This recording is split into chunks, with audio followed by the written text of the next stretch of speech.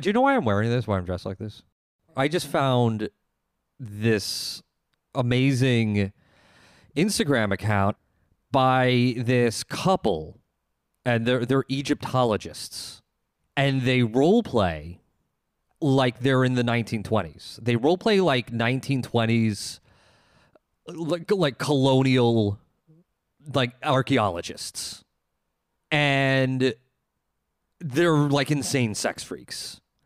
And this is really perplexing to me because, okay, one, the Egypt stuff sucks. It's boring. That's like an obsession for a 7-year-old. Wait, two, what? An entire Egypt stuff sucks. Okay, No, it sucks. I can't with you, but okay. That's one. Two, it's like, okay, I could understand being like a weird archaeologist couple and like doing horny archaeologist stuff. I can understand being a weird Egypt couple and like into Egypt crap and cats and scarabs and things of this nature. When you mesh the two and then also layer on being into 20s like flapper modernist shit, like that is just too much. Are they just doing The Mummy? They're like, yeah, it's like real life The Mummy vibes. Okay. Virgil, what does this have to do with your outfit?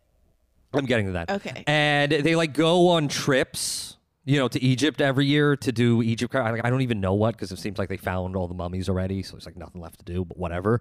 And they like bring like, you know, the students with them. And it must be so confusing because it's not just, you know, hey, you want to share a tent or whatever. I don't know what horny archaeologist crap would be. But it's also role-playing like you're in the 1920s. And it's also perplexing. Well, isn't that the height of archaeology? Doesn't it make some sort of sense? I mean, yeah. Yeah, it is. Like, that's when they found King Tut's tomb. Yeah. And that was like a huge thing. It was a gigantic thing. But still, I do want to hang out with them.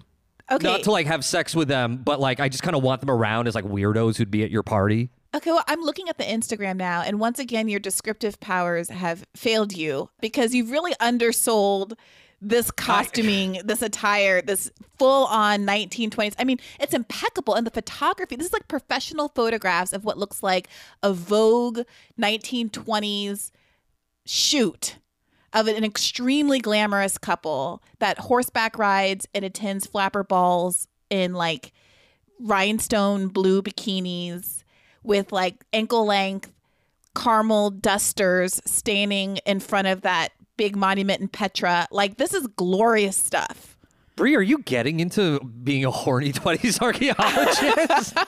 Are you? Do they need a third? Yes, I bet you they're looking for a third, yeah. Are you not? You're seeing these photos, correct? Like, you understand the vibe that's being communicated here. The vibe is good. I would be down for the aesthetic portion of this this project. Okay, this is a fun storyline now that the election's over. Is Brie getting into the horny 20s? That is not exactly what I committed to. Virgil, you never said that what this has to do with your outfit. Oh, this outfit, like, I don't know, it seems kind of like an archaeologist shirt. Oh my God, seriously? It seems like a white button-up shirt. It's just a white button-up shirt, Virgil. Well, you can't really see it. You can't really see the buttons, but they're like interesting buttons. They're like stones. It's wrinkled like I'm wearing linen in the desert. And I'm wearing a corduroy blazer. I'm like Indiana Jones when he's teaching his class, oh, not when he's goodness. off screwing around. Okay. See, we have to cut all of this because now I feel like an idiot. Yeah, we gotta leave. No, the idiot stuff is left in. Introduce our guest, sir.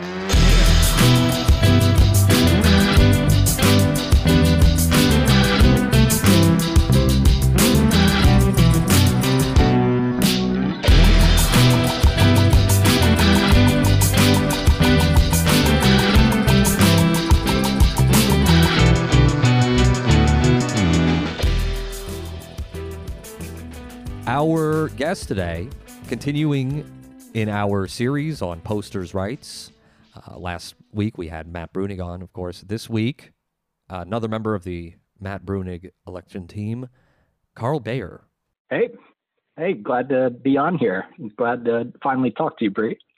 Talked to Virgil before. Same here. Yeah. It's almost appropriate that we can't see you because your identity has been such a cause of consternation on the internet.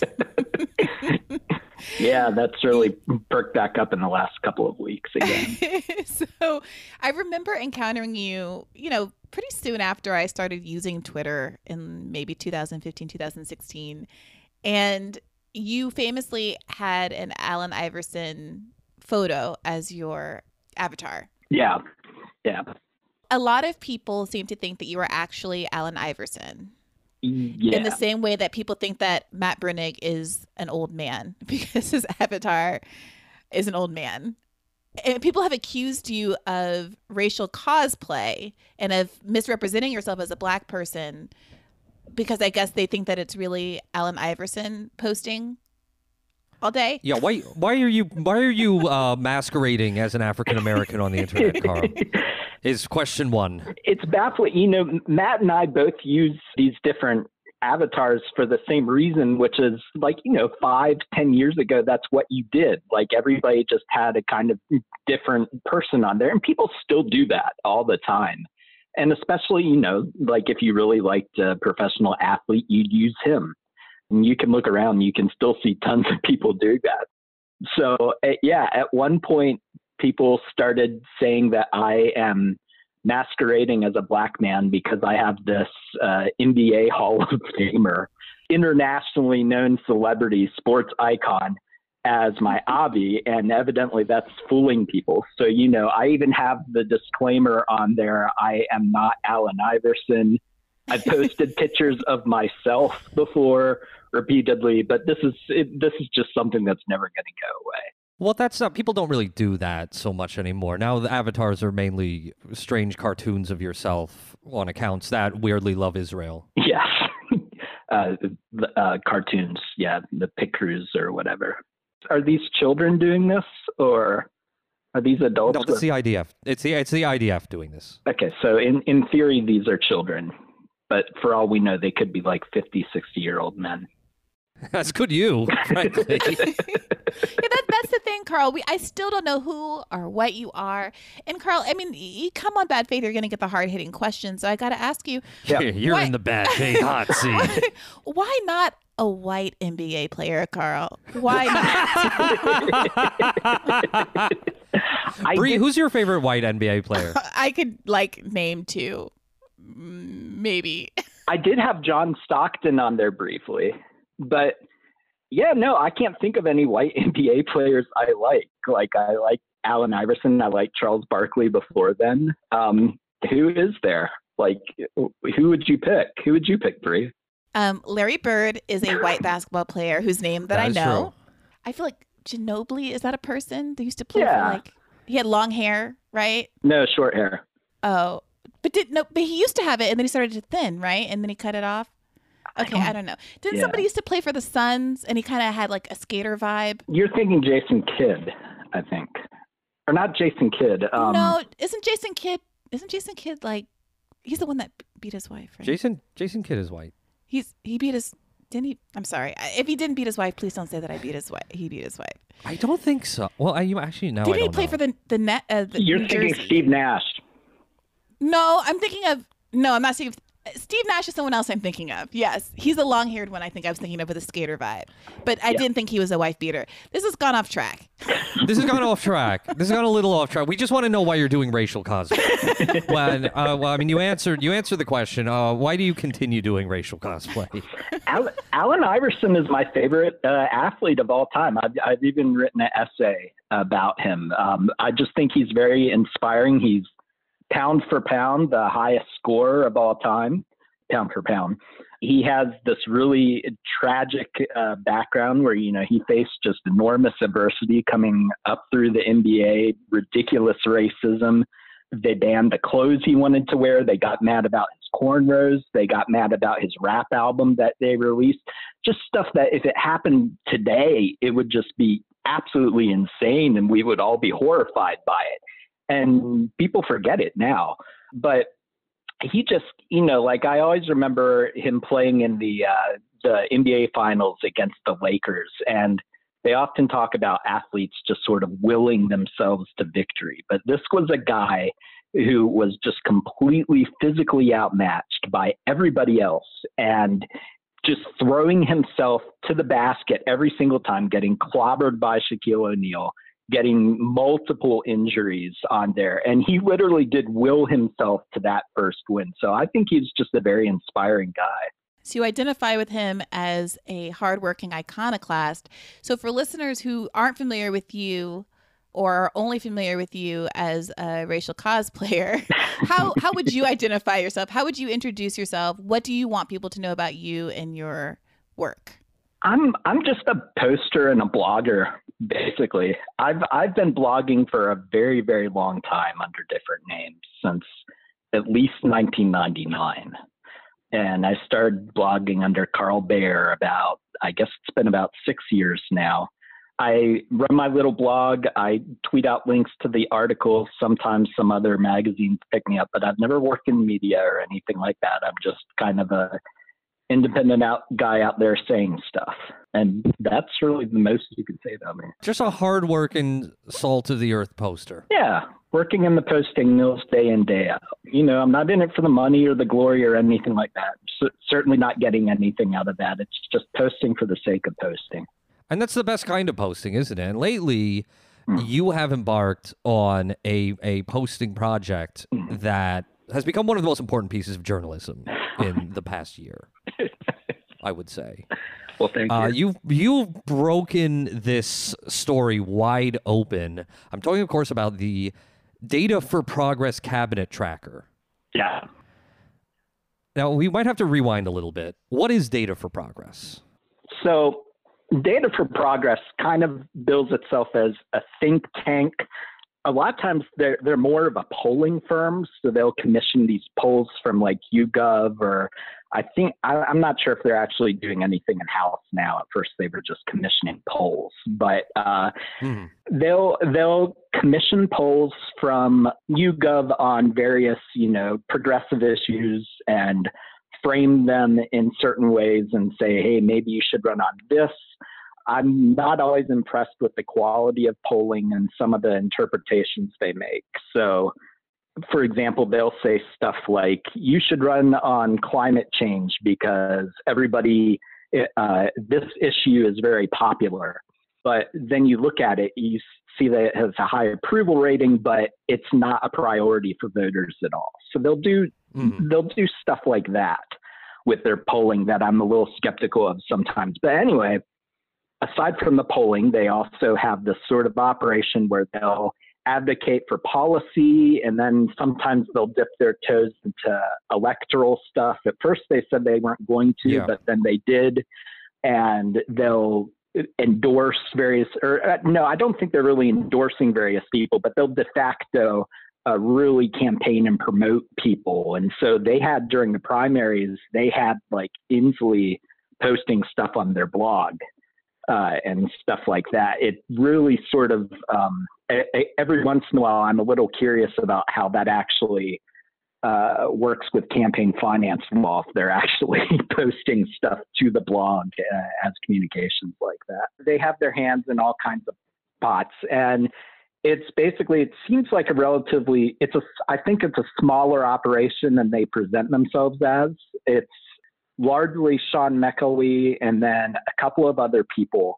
And then they have this huge orbit of like fellows who are supposedly part of the think tank, but it's like a lot of think tanks do, where they sort of attach themselves to names, but the names aren't necessarily involved in anything they do. So it's kind of a reciprocal relationship where you say, okay, you get to be a fellow for my think tank, and maybe we'll send you, $100 if you weigh in on a paper we're about to post out. And in return, we'd like you to promote our material and stuff like that. And that seems to be the usual arrangement they have going. And the good faith reading of Data for Progress is, this is an earnest attempt by progressives to move the Democratic Party to the left, right? Like, that's how they position themselves. That's how McElwee positions himself as a progressive. Oh, yeah. He sort of positions himself as the progressive knower. And whenever you see like a quote of his in media, he'll be sort of the voice of the left or the voice progressive or whatever. Yeah. Yeah, he's in a great, like, it's, I mean, the whole thing kind of reads like just an operation to get him in news articles as the voice of the left. Yeah, that's and you can see how it's become a real crutch for certain reporters and stuff like that, where he's texting with these journalists and talking to them all the time, maintaining these very close communications with them, and so they know that if they need a quote from the left, they don't have to really like dig through Jacobin or DSA or any other media or academics or anything like that to find out who they can talk to. They can just talk to their old friend Sean, and that makes it easy for them. And that's how we get so many articles trumpeting how many overtures Joe Biden has made to the left in his cabinet picks. Yeah. And so, for a guy who, and again, this is what they say their project is. For a guy who says, I'm moving the Democratic Party to the left by, commissioning these polls and writing these papers and posting and being quoted in news articles. The actual things that he says are incredibly sycophantic to the Democratic Party establishment. I remember him saying as early as maybe it was April of this year that, Bernie should drop out before half the states had even, had primaries. Bernie should drop out and start thinking about, what concessions he'll get from Joe Biden. At the very beginning of the primaries, so not even and Bree, I think you actually wrote the counterpoint to this in these times, I believe. This was last October, 2018. There was a counterpoint where they were asking, what should the left strategy be going into the primaries? And McElwee's argument was that we should not rally behind somebody. We should keep the field open. He says, I could live with a Joe Biden or a Beto was the other person back then. But even back then, he was sort of preparing the ground and being like, what I wrote at the time, and I think this was Bree's argument too, but basically I thought that we needed to rally behind Bernie immediately. And McElwee kind of hedged his bets throughout the primary. And then, like you said, towards the end, he very briefly pivoted. First, he was open-minded about that. Then he became a Warren guy. Then he pivoted very briefly to Bernie bro guy I'm talking like a matter of weeks. And then he sort of got out and became a Biden guy. Yeah, I had completely forgotten I wrote that. I'm looking at it now, and you're right. I was unsurprisingly all in for Bernie. It seemed obvious to me what the feelings were. I think this was about a month before Warren's Native American genetic test, DNA test video dropped. A video which, by the way, it's almost impossible to find on the internet anymore. Oh, it's been memory hold. Yeah. It really has been. It's surprising. Yeah, I nobody saved that. I asked around a month or two ago, and somebody dug it up for me and tweeted it at me. But now I don't remember where it is again. If one of our listeners has it, pop it in the message box in the Patreon. Yeah. So Sean McElwee is also kind of a ridiculous figure. He's been the subject of these incredibly excruciating profiles. Yeah. As the voice of young left or the voice of social. I don't know if he identifies as a socialist or whatever, but it shows up in the articles. He did briefly. Well, he was being like a communist guy briefly. Like in 2017, he was all like big memes of production guy and tweeting out like guillotine jokes and stuff like that. Yeah, he's a communist guy who posted abolish ICE, and now he just gets quoted in news articles saying this is a really smart move from Nancy Pelosi. Yeah. You remember when New York Mag did that big Democratic Socialist spread? And it followed his happy hours at some bar in, I don't know, probably Brooklyn. I'm not sure. No, it's in the Lower East Side. Okay, excuse me. I don't mean to besmirch your home, Virgil. No, I'm sorry, the East Village. It's in the East Village. Okay. But it was largely framed around him as our leader. And at the time, I didn't think too much of it. What I understood of him was that he was a lefty and that he seemed to have connections and ties to all these people, and he did seem to be part of the community. And it was genuinely shocking to me when that revealed itself not to be the case? He's some guy who self-promotes and he posts, and this has gotten him into a little hot water. It's drawn the ire of, how shall I put this, actual activists or actual socialists who read these puff pieces about him where he says like, yeah, abolish ICE, I invented that. And they're like, who the fuck is this guy who doesn't do anything except be quoted in news articles? I have a quote in front of me, and this is one of my favorite Sean McElwee quotes. This was from 538. I'll clearly support whoever the nominee is, McElwee told me. This is 2018. I think all of these people can be moved. They're pieces on a chessboard that's so much larger than them, and I want to be helping move those pieces. Not a chessboard.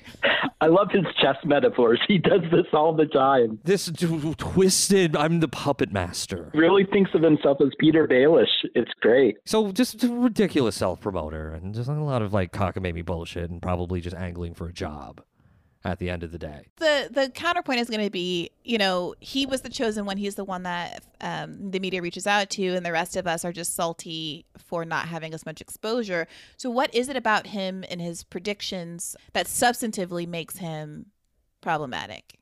So what I have done here with this project, and sort of my concern here is that with this project in particular, if you look at Data for Progress put together a list of supposed candidates for Biden's office, and the way they promoted it, they've talked about they want this to shape his decisions and inform them and stuff like that. So it's clearly supposed to be them influencing him. Yeah, these are the progressive candidates that Biden could pick for his cabinet. They put out this booklet back in July. Yeah. And for each cabinet position, they offered like 4 or so options. Yeah. But then when you look at it, it's not serious at all. Like, it's one of these like tweets you see every once in a while where somebody is rolling out their dream cabinet and they're like, Michelle Obama for Secretary of State, and bring out Jimmy Carter from retirement or some, just like bizarre stuff. Like they're putting like AOC as their delegate to the UN and stuff like that, or people just who have really no real background in any of these positions at just their progressive celebrities. Yeah, and also some of them are not actually, progressives, as, slippery as that term is. Like Tom Steyer is one of them. Yeah. Or, I mean, I'm going through these. I'm looking at them right now. So, like, for example, Homeland Security, Julian Castro, like, why is he being promoted? What's his background with this? It doesn't make sense. Backgrounds haven't, the fact that people haven't been, traditionally qualified for roles certainly hasn't stopped Joe Biden from making all kinds of appointments so far. Buttigieg is being sent to China purportedly. You've got thank God. Thank God. They will get his head straight. Oh, and he'll learn about damn time. And he'll learn the language in about a week. So, that's what all the super fans are saying. Oh, it's going to be so annoying when he comes back speaking both Mandarin and Cantonese. But, they've got Marcia Fudge, who apparently is very qualified to be Secretary of Agriculture, being put in HUD, a move that a lot of, the CBC is upset about and characterizing as kind of a racist move. Like where do you put black people, labor or HUD? Yeah. But here's the rub. Here's the controversy on that. So I mean, this list is there, and these are self-appointed, left think tank people who are like hip on Twitter. Yeah. Who, I mean, I don't know who funds them. Also, that's the other thing. I have some guesses. That's them. Yeah.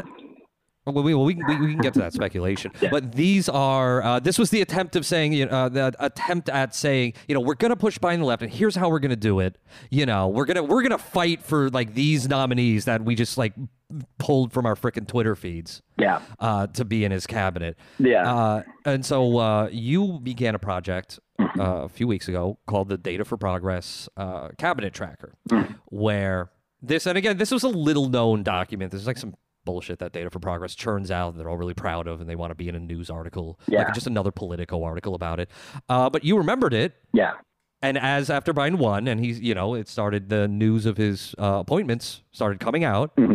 you started tracking how well Data for Progress has been able to influence the Biden cabinet.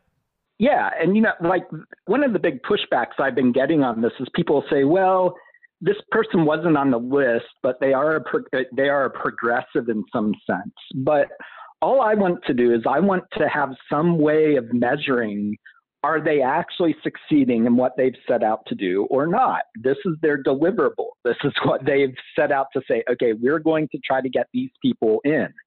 And so it's a very objective way of measuring how they're doing according to their own terms that they set. And whether other nominees are progressive in some sense is a completely different question. I want to know if they're succeeding in, you know, in theory, they're like the guys who are in the room and they spend a whole lot of time ridiculing socialists and leftists who are too critical of Joe Biden by saying, you know, we're in the room because we aren't here attacking him constantly. We have his back during the general election. Yeah, we're playing the game. We're working within the system. Yeah. We know better than you. So I want to see what results they're getting from this. And it doesn't seem like they're getting very many at this point. Even Bernie Sanders seems to be a little bit at the end of his rope. He went on TV. It was yesterday as of when we're recording this, but it probably will be last week, and said pretty firmly progressives have gotten nothing. And it was progressives, including 30 to 40% of the electorate that supported him, that obviously were pivotal in Biden getting elected, who knocked the doors, who did the things. And there has been zero representation in his cabinet, despite what Sean McElway and the others who are kind of caping for this amorphous definition of progressive say. And in truth, if it wasn't for the hard work of a lot of progressive grassroots organizations who got young people involved in the political process, working class people involved in a way that we have not seen, Joe Biden would not have won that election. And I think that's pretty clear. And my point has been from day one that those voices, that movement, deserves representation in the cabinet. And if your question is, have I seen that yet? No, I have not. I've seen some good appointments, people that I like. I think people who are really, really smart, experienced, but I have not seen people from the progressive movement per se in that cabinet. Yeah. So you've been doing this for a few weeks now, since late November, I believe. And one of the great joys of Twitter right now, probably this is the only good bit going on right now, is that every time a new cabinet member is released, you update this graphic you've made on the you update the cabinet tracker. Yeah. Like, it's like watching one of those Price is Right games, and it's just showing them their number of losses progressively go up. Yeah. They have yet to get a hit. They are 13-0 right now with 13-0. Or 0-13, I guess. Yeah, 0-13 with 60 proposed nominees rejected on their list. So unbelievable. Didn't they claim one? But it was they basically retroactively put the person on their list? On the 8th, I was writing up that they got their first win with Marcia Fudge for HUD. And I was about to put it out, and then a friend of mine caught me at the very last minute and said, Carl, look at this previous version of their list. It did not have her name in it. So we started digging and looking at archived versions of their list and stuff like that. And we figured out that they just added her. It had to have been in the last few days. And, you know, in the last few days was when this news broke that she was a front runner for the position, that she was already going to get it. They were already talking about who they were going to replace her with and stuff like that. So it looks a whole lot like Data for Progress. It went from we are shaping the Biden administration to we are promoting whoever the Biden administration picks for these offices. And we're quietly adding them in retrospect as, hey, yeah, this is a progressive person who we like. So it's a way of sort of running up their own numbers, but it's also a way of running cover for Biden as well. they did this very, like, they didn't mention that they were doing this. One of the author of the document actually bragged about it on Twitter that they had her on the list, and they quietly removed the date from their project thing to make it look like it wasn't a dated document anymore.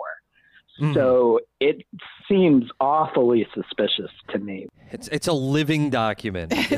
much like the Republican candidates in the Georgia gubernatorial races. They're trading on insider information. Yeah. Yeah, the tweet itself was by Aidan Smith, one of the co-founders.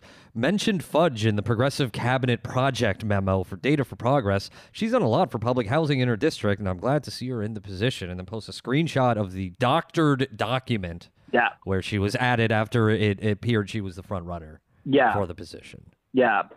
Which leads us to assume that the Data for Progress guys are aware of the Carl Bayer Data for Progress cabinet tracker and are now trying to game the tracker. That seems entirely possible. It seems like what they're up to. They're trying to cover for themselves because this has become such bad publicity for them. You know, it's every single time I tweet this out, a lot of people start talking about it and it becomes this big embarrassment for them again. So, and I can understand why. This is very much central to their play for relevance. They have to position themselves as influential within the Biden administration. And if they can't even do that, then what's the point? What are they here for? Why doesn't it ever occur to anybody, and maybe I'm wrong, maybe I'm naive, so, please tell me if that's the case. But it seems to me one way to be influential is to just be a colossal pain in the tuchus. And speak truth to power and say what you know and believe to be true and call people out and criticize and get publicity around legitimate critiques of the campaign. And maybe that's wrong, and obviously there's only so much you can do on Twitter, but it just seems never to occur to anybody that kind of being an outside agitator is a way to go. And everyone in the world seems to be currying influence. And the few people who aren't are just enormously marginalized in a way that we wouldn't necessarily have to be if we had more people in our ranks who are just willing to do the right thing. Yeah. Unless you're trying to get a job on Capitol Hill. Yeah. Or you're trying to get, money from quote unquote, progressive donors. I'll be honest, I'm not particularly optimistic about being able to get Biden to do anything. I mean, picks like this were a fait accompli as soon as he got the nomination. Like, this was always going to happen. And so are a lot of his policy moves and political moves for the next 4 years. So I'm not all that optimistic that we can really push him around much either way. But I just think that, we have to be honest about our politics if nothing else. And I don't like this idea of sort of saying, okay, yeah, I'm a progressive, but I'm going to strategically adopt this right-wing Biden position because maybe that means he'll be friendlier to me, and that maybe that will somehow move the Overton window or whatever chess master scheme Sean McElwee has going on. Like, it seems silly, and it also doesn't seem honest to me. So that's one good thing that I think is coming out from this tracker, is we're sort of showing how ridiculous this whole project of trying to influence his cabinet actually is. Because he has to do two things, right? One is demonstrate to the left that he actually is influential, or what he's doing is working. He's on their side, and because this is supposedly the source of his his influence, his like we're the pieces and he's the chess master. And but the other thing he has to do is demonstrate to the establishment types that, well, okay, he is, I am an influential guy. I'm an influential guy on the left. I'm not just some rando who just started getting quoted in news articles. Or maybe he doesn't. Maybe all of this just can only, as long as it is written in Politico, then that's as good as true. Yeah, I think that's right. It's very sickening. I mean, who else is there? I mean, they've done a really good job. Me, you could quote me. But that's the thing. We have people email us all the time, and they're saying, "Hey, can we get a quote from Bree on this?" It's like, "Hey, I'm right here." For John. I'll give you a quote. I will give you a quote any damn time. I will give a political quote on anything. Bridget, at any time. You should feel free to write back to those emails and offer yourself up. I should just start. Yeah, I should just start guessing at which Politico reporter is going to be writing which article. You kind of guess what they're going to churn out next, and just like preemptively email them. Or maybe I should just. Yeah, I'm going to start harassing every Politico reporter. I mean, the fact that in the wake of the Neera Tanden brouhaha, I got so many inquiries, like me in particular, I think really does speak to the fact that at least the perception is there's not a deep bench of leftists to go to, or somehow. Oh, yeah. Or somehow that I have been given the imprimatur of legitimacy by having worked in a senior position on the Bernie campaign, and therefore I'm palatable enough or something. But that it's a problem. Like, I shouldn't have 5 people asking me for the exact same quote about Neera Tanden punch Faz. Like, Neera Tanden punch Faz. You don't need a quote from me on that. Why don't you do something more substantive and also talk to a broader array of leftists? And also, don't just come to me for the salacious quote. Come to me to actually talk about the fact that Biden has misrepresent or failed to represent any progressive in any pick at the same time that he's putting Cindy McCain on his transition team. Yeah. I mean, the thing is, Bree, if you don't give that quote, where are they going to get the quote? Right. You get it from Sean McElwee, and I actually have right here from CNN an article headlined, "Progressives are picking their fights with Biden. Neera Tanden's nomination likely won't be one." Yeah. Here's the quote. Data for Progress co-founder Sean McElwee joked that his initial reaction to her selection was that it was beautiful to have a poster in the cabinet. A wink at her... Oh, God. A wink at her occasionally chaotic social media presence. But his ultimate judgment was a pragmatic one. If people look past whatever their Twitter grievances are, they will recognize that a band of possible outcomes became reality in March, and they were further narrowed in November, McElwee said. And within that band of possible outcomes, Tanden is, I think, one of the better outcomes. Also, by the way, if that band is narrowing, then you're not doing your fucking job. Right. Then you're fucking failing. That's so debasing. Fuck you. That's so debasing of Sean, because when he talks about Twitter grievances with Neera, what he specifically has in mind is people being mad about the Matt Bruning firing from Demos. He was laid off from Demos too. Sean used to work there too. So now he's trivializing that for the sake of this little internecine burn. He was there when Matt was fired, which, we covered on this show. Yeah. And he didn't say anything about it, which is very craven. And because he was also a poster. Yeah. And it's also, it's sick of him to be so dismissive of like internet grievances when you're famous for claiming to have invented a hashtag. Yeah. That did nothing. Wait, what was his hashtag? That did absolutely abolish ICE. Oh, he's supposed to have invented that? He's supposed to have invented it. Well, how's that going? How's that going? Well, look, also the fact that there are very substantive grievances. Like, I happen to think it is a big deal that Neera Tanden punched Bernie Sanders' campaign manager. And I'm not going to drop that. That's any boss assaulting any employee is a big deal. I happen to think it's a big deal that she outed an employee that had made a sexual harassment complaint. I think that's a big deal. But I also think that it's an enormous deal for her to have talked about repeatedly cutting quote unquote entitlements. I think it's an enormous deal in the context of this cataclysmic economic crisis that we're in. It's disturbing to see that McElwee can position himself as a progressive, but also let these articles characterize the objections to Neera Tanden as being so superficial in nature. This is one of the things that I've found really actively destructive about his whole persona, and to a lesser extent Data for Progress, is because they frame that he's constantly positioning himself in opposition to this left that he describes as, trivial and internet obsessed and unserious and stuff like that. And this is delegitimizing the very people who he's supposedly giving a voice to. Like, again, what's the point of Sean McElwee if he's not speaking for all of these people who he's constantly running down? We don't need centrist think tank wonk number 5,276. What's he bringing to the table if he's not doing that? Unserious is what these people will be saying to anyone who criticizes cutting entitlements, or cutting a deal with Mitch McConnell. Yeah. raising the retirement age. That's not serious. Yeah.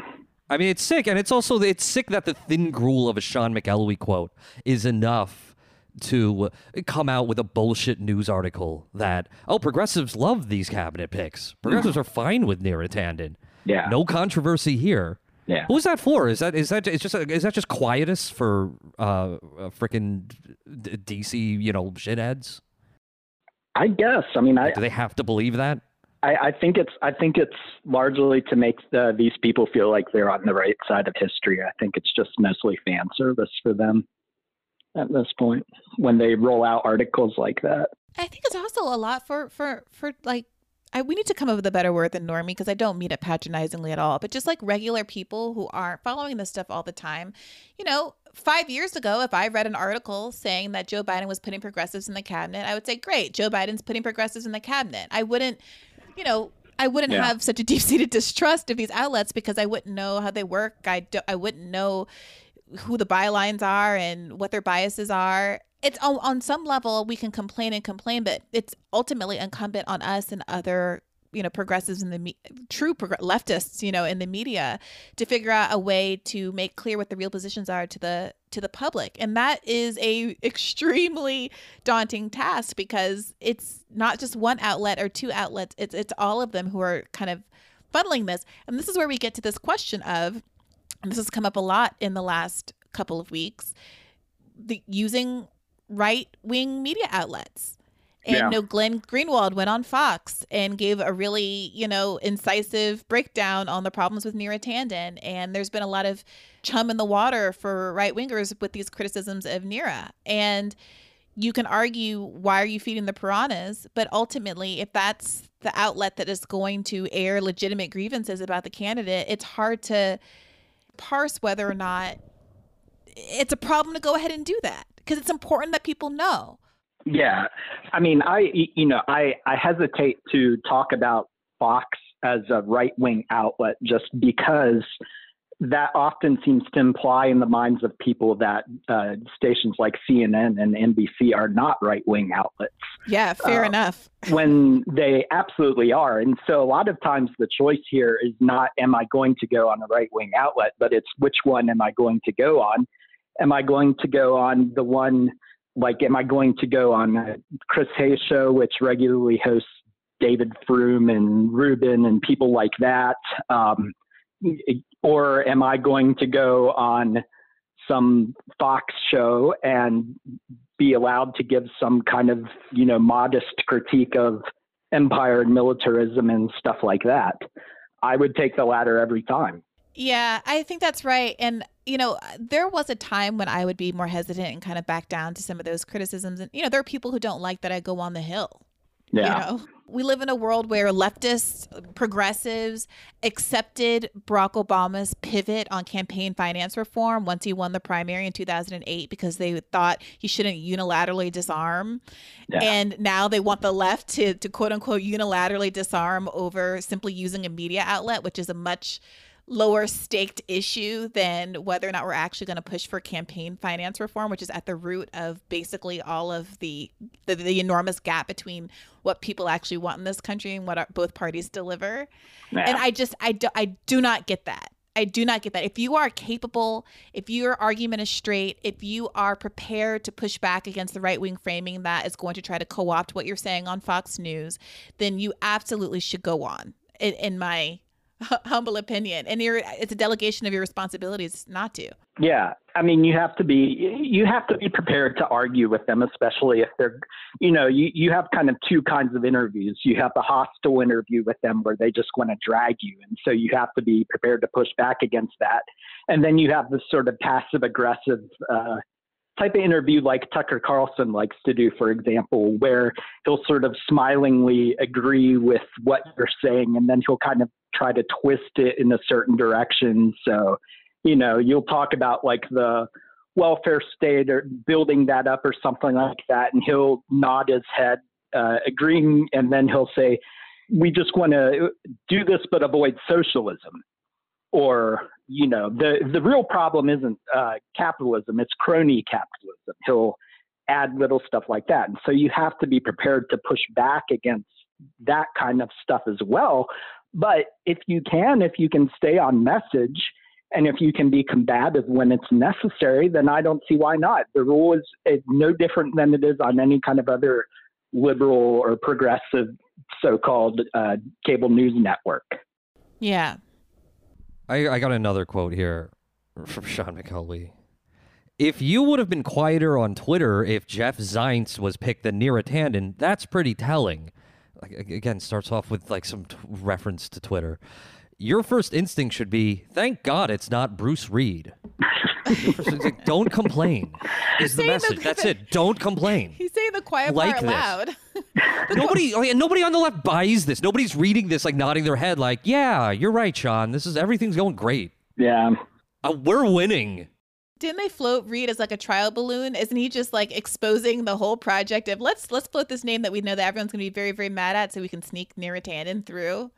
Now I'm just trying to find Sean McElwee quotes. There have been so many bad ones. The Reed thing was funny. I don't know how serious talk about that was, because if it wasn't serious, then it absolutely 100% worked. They walked away calling Neera Tanden a win, when before, if there hadn't been Bruce Reed floated, people would have been much more skeptical of it. But now, you have people like, and you also have this goalpost shift going on where Data for Progress got on board with this petition to keep Bruce Reed out of the cabinet, out of the administration. But he was, the list that they gave earlier in their progressive cabinet project was not just keep certain people out. It was affirmatively, we want these people in. And so now they're back on their heels saying, okay, well, at least don't put this guy in. And it's just a constant dialing back of expectations and stuff like that. And that's what they're leading the way on. They aren't pushing, they're backing off step by step. The thing that I hate the most is the hypocrisy of someone who dismisses any and all left criticism that they don't like or that's too hostile to those in power as Twitter bullshit. The hypocrisy of someone who does that and then is so obsessed with Carl Bayer and Carl Bayer's tweets and a little graphic that Carl Bayer made that they doctor their own document just so they can get a single point on the board. 1 point, just so they could be 1 for 13 instead of 0 for 13 right now. I don't understand how Sean is pulling rank on anybody anyway. I mean, he's not some... I think like at this point he has some bachelor's degree in maybe statistics or political science. I can't remember what exactly it is. I know that he was going back to school for something.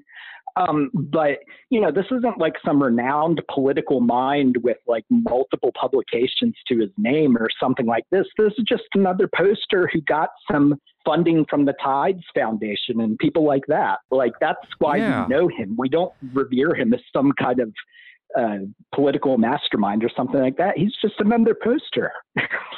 You know what he reminds me of? He reminds me of Benny Johnson a lot. Because Benny Johnson has like no talent, no intelligence whatsoever. And yet he was a guy who, for this brief period of time before he was fired for plagiarism. Yeah. Again, that was also another phenomenal moment in posting. Yeah. Before he was fired for plagiarism, he was held up as the millennial whisperer. Yeah. As the guy, because he wrote these shitty BuzzFeed articles that, like, supposedly, like, he cracked the content code, and then that, he parlayed that, after he got fucking fired, into a job for right-wing media for fucking, just like there's like Charlie Kirk too. It's the same deal. It's like you're just a young person who claims to have the ear of other young people. Yeah. And so like you'll just like right-wing billionaires will just give you money because they don't fucking know it. Like Sheldon Adelson does not know what a Twitter is. Yeah. And Sean McElwee is just a guy who sees that himself filling that, that void in the market. Yeah. There's nobody selling themselves as the guy who will, there's nobody else selling themselves as the guy that you can just give money to if you want to pretend to be reaching out to progressives. The article, and I quoted this at the beginning of our conversation, this should be good for right now. The article I referenced was from March of 2020. It was in the Atlantic. Here's a quote. Sanders should start thinking through what outlet he has to draw concessions from Biden, and it's not clear to me that continuing a presidential campaign that does not have a path to victory is one of those options.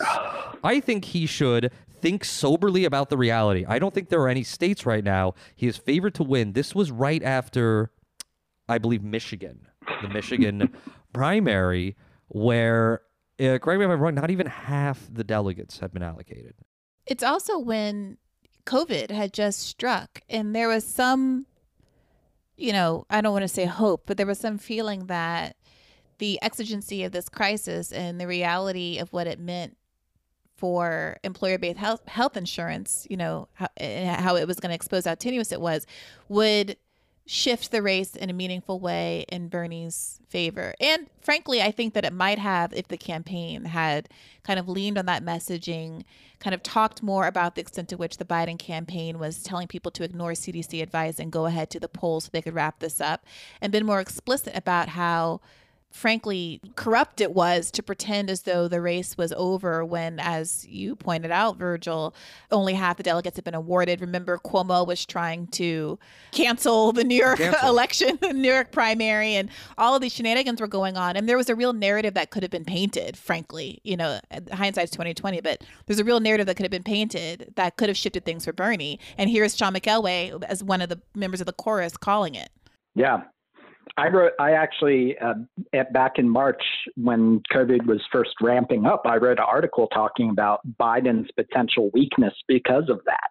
And I was particularly concerned with the impact that not being able to execute a normal ground game and not being able to hold rallies and gin up enthusiasm, because he had such a big enthusiasm gap with Trump. I was worried about all of that stuff, how that was all going to affect Biden. And that's stuff that wouldn't have hurt Bernie so bad, because Bernie was much stronger on all those issues, had a much more enthusiastic base.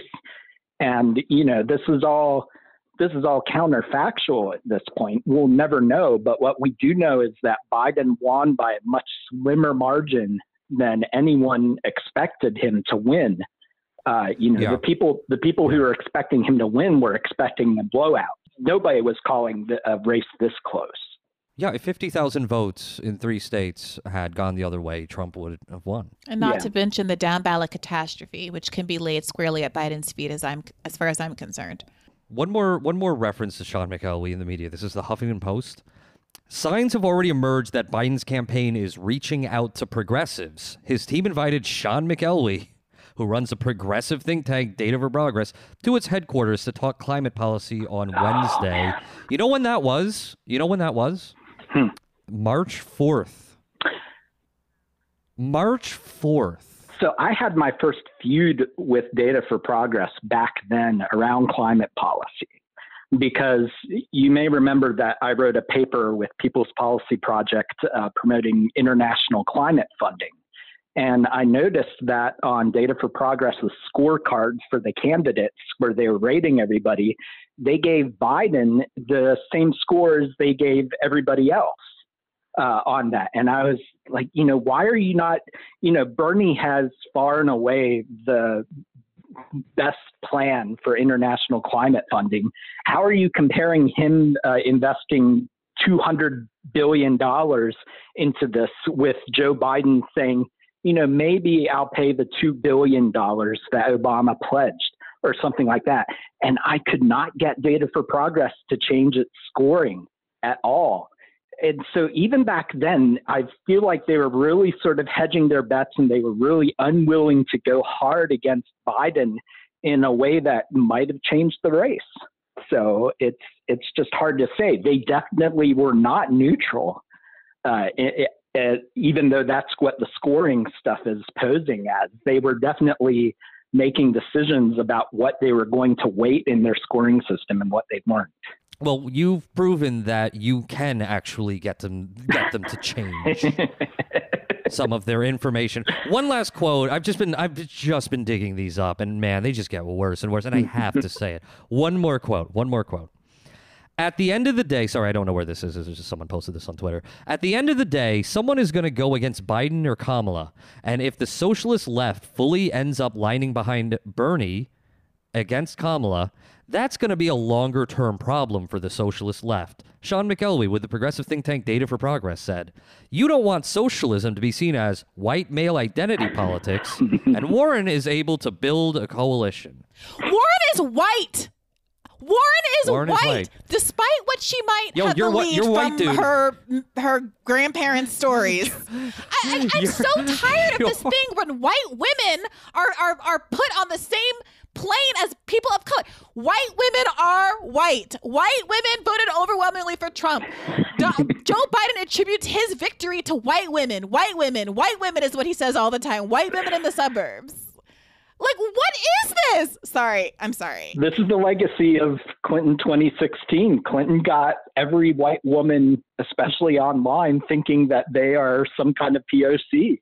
And they Somebody's abuela. That way. Sister Hillary. Yeah. It's exhausting. They were talking that way before. That was the 2016 thing. That was the first time people started replying to other people on Twitter with "you're white." Yeah. That was the beginning of that becoming a thing. Yeah. That I can remember anyway. I will never forget the woman with like a white tears mug who told me that maybe if I had more black friends, if I knew more black people, then I would have a different opinion about Bernie Sanders.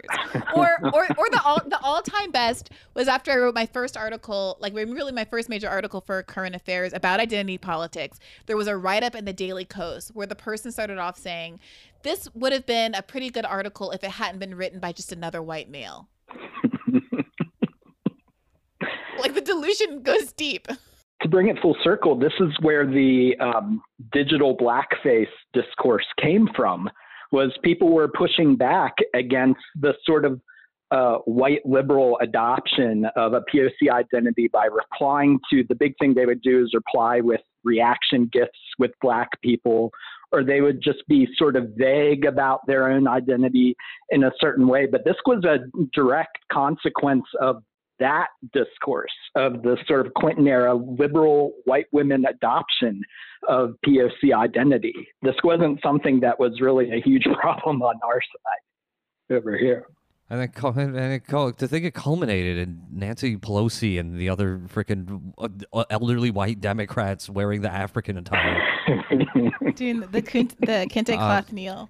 Carl, as we wrap things up here, what do you think the final score is going to be in the Data for Progress cabinet tracker?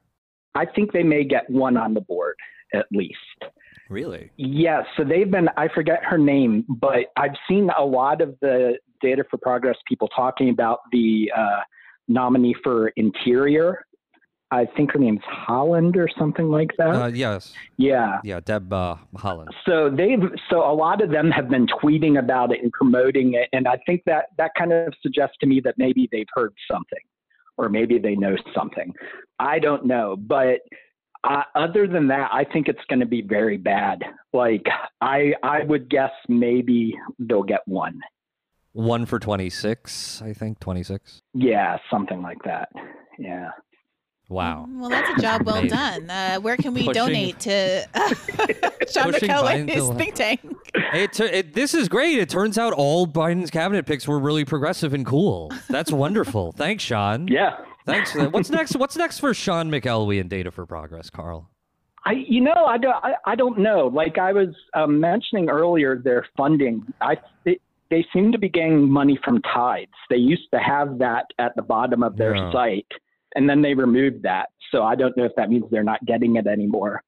Recently from Tides, like yeah. Are you saying Tides like like church? Tides. Yeah, Tides. Oh, like no Tide. The Tides Foundation. Yeah. What's the Tides Foundation? It was founded by a progressive billionaire, right?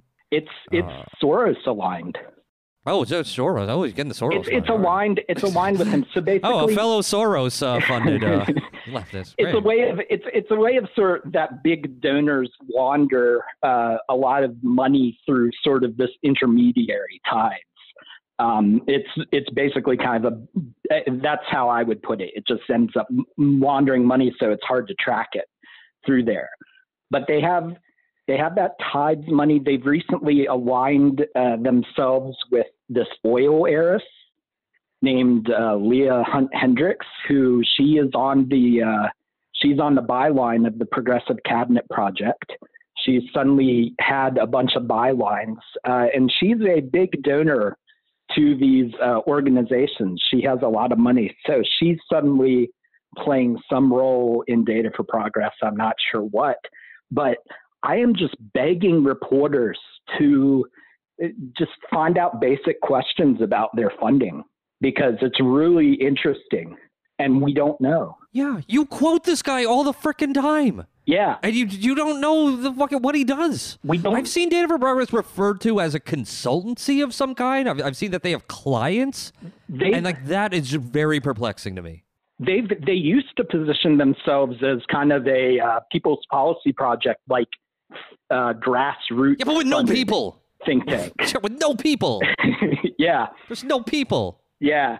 They've moved away from that kind of messaging. They don't act like they're this little shoestring operation that's crowdfunded anymore. But yeah, I'm really, really interested to find out like where their money is coming from. I think that they are going to sort of continue with what they're doing. They're going to spend a lot of time running cover for the Biden administration. I think it's going to hurt their credibility over the next 4 years. And I don't know if that means that they're all going to have to move on to their projects eventually or not, but I just don't see like what the market is for them at this point, because if they keep up the sort of left positioning, then they lose their relevance and access. If they don't keep that up, then they lose their, then they're just another centrist think tank, and needs that. So it's a real tightrope act, because you've got to, if you want to keep this going, you have to lodge criticisms of Biden that make you seem oppositional, but are in fact, not even critical. Yeah. Like not even like serious criticisms. Yeah, like all of the CBC folks who, with all due respect, are spending a lot of time posturing about how you owe us these appointments, you owe us because of Clyburn, you owe us because Black people delivered the vote. But in the next breath, say any person of color will do, and I suspect will largely just suffer in silence over, Marcia Fudge getting HUD instead of Secretary of Agriculture, as long as there are enough Black faces in high places. Identity offers a lot of different kinds of covers, but it also enables people to pretend to be demanding a lot, and then for the people in charge to be able to deliver in a way that gives you what superficially looks like something, but is absolutely nothing, and not a departure from the status quo. Yeah. This is one of the few silver linings, I think, about the Biden administration, is it's really going to sort of squeeze out progressive figures and organizations like McElwee who are trying to position themselves in this way. It's just going to become very increasingly untenable for them to do so moving forward. Yeah, I think. Yeah, I mean, it's like in 2009 how the like the left blogosphere, which was like the liberal blogosphere, which was the leftmost thing, like in politics, how they all became incredibly sycophantic towards Obama. Yep. And with like very, very rare exceptions, and now, I mean, it hardens me to see the left saying, no, we're not going along with this shit. Like, Neera Tanden, are you fucking kidding me? Yeah. Which is just going to just make it, like you said, impossible for a guy like Sean McElwee to, keep getting the money for his treats. Well, I mean, the thing is, like, at the end of the day, though, I think, like, just being a shameless self-promoter, like, that's just how you prosper in America. Yeah. Like this is nothing hurts him because he's not accountable to, to people. If me and Bree started saying shit like, well, Neera Tanden is the best we're going to get. Thanks for, thanks for listening. Like, people would stop subscribing to this show. They'd say, what the fuck is wrong with you? Yeah. You guys are terrible now. So what you're saying is Sean should know that the money isn't being oppositional. Yeah. Well, here, I don't know. He might be getting way more money than this freaking podcast does. Carl, it's been really wonderful talking to you. Wonderful having you on the show. Do you have anything you want to plug? No, not really. I guess follow me on Twitter at Carl Bayer. And I have that Substack that I'm running, which I promote on the Twitter. So just follow me on Twitter.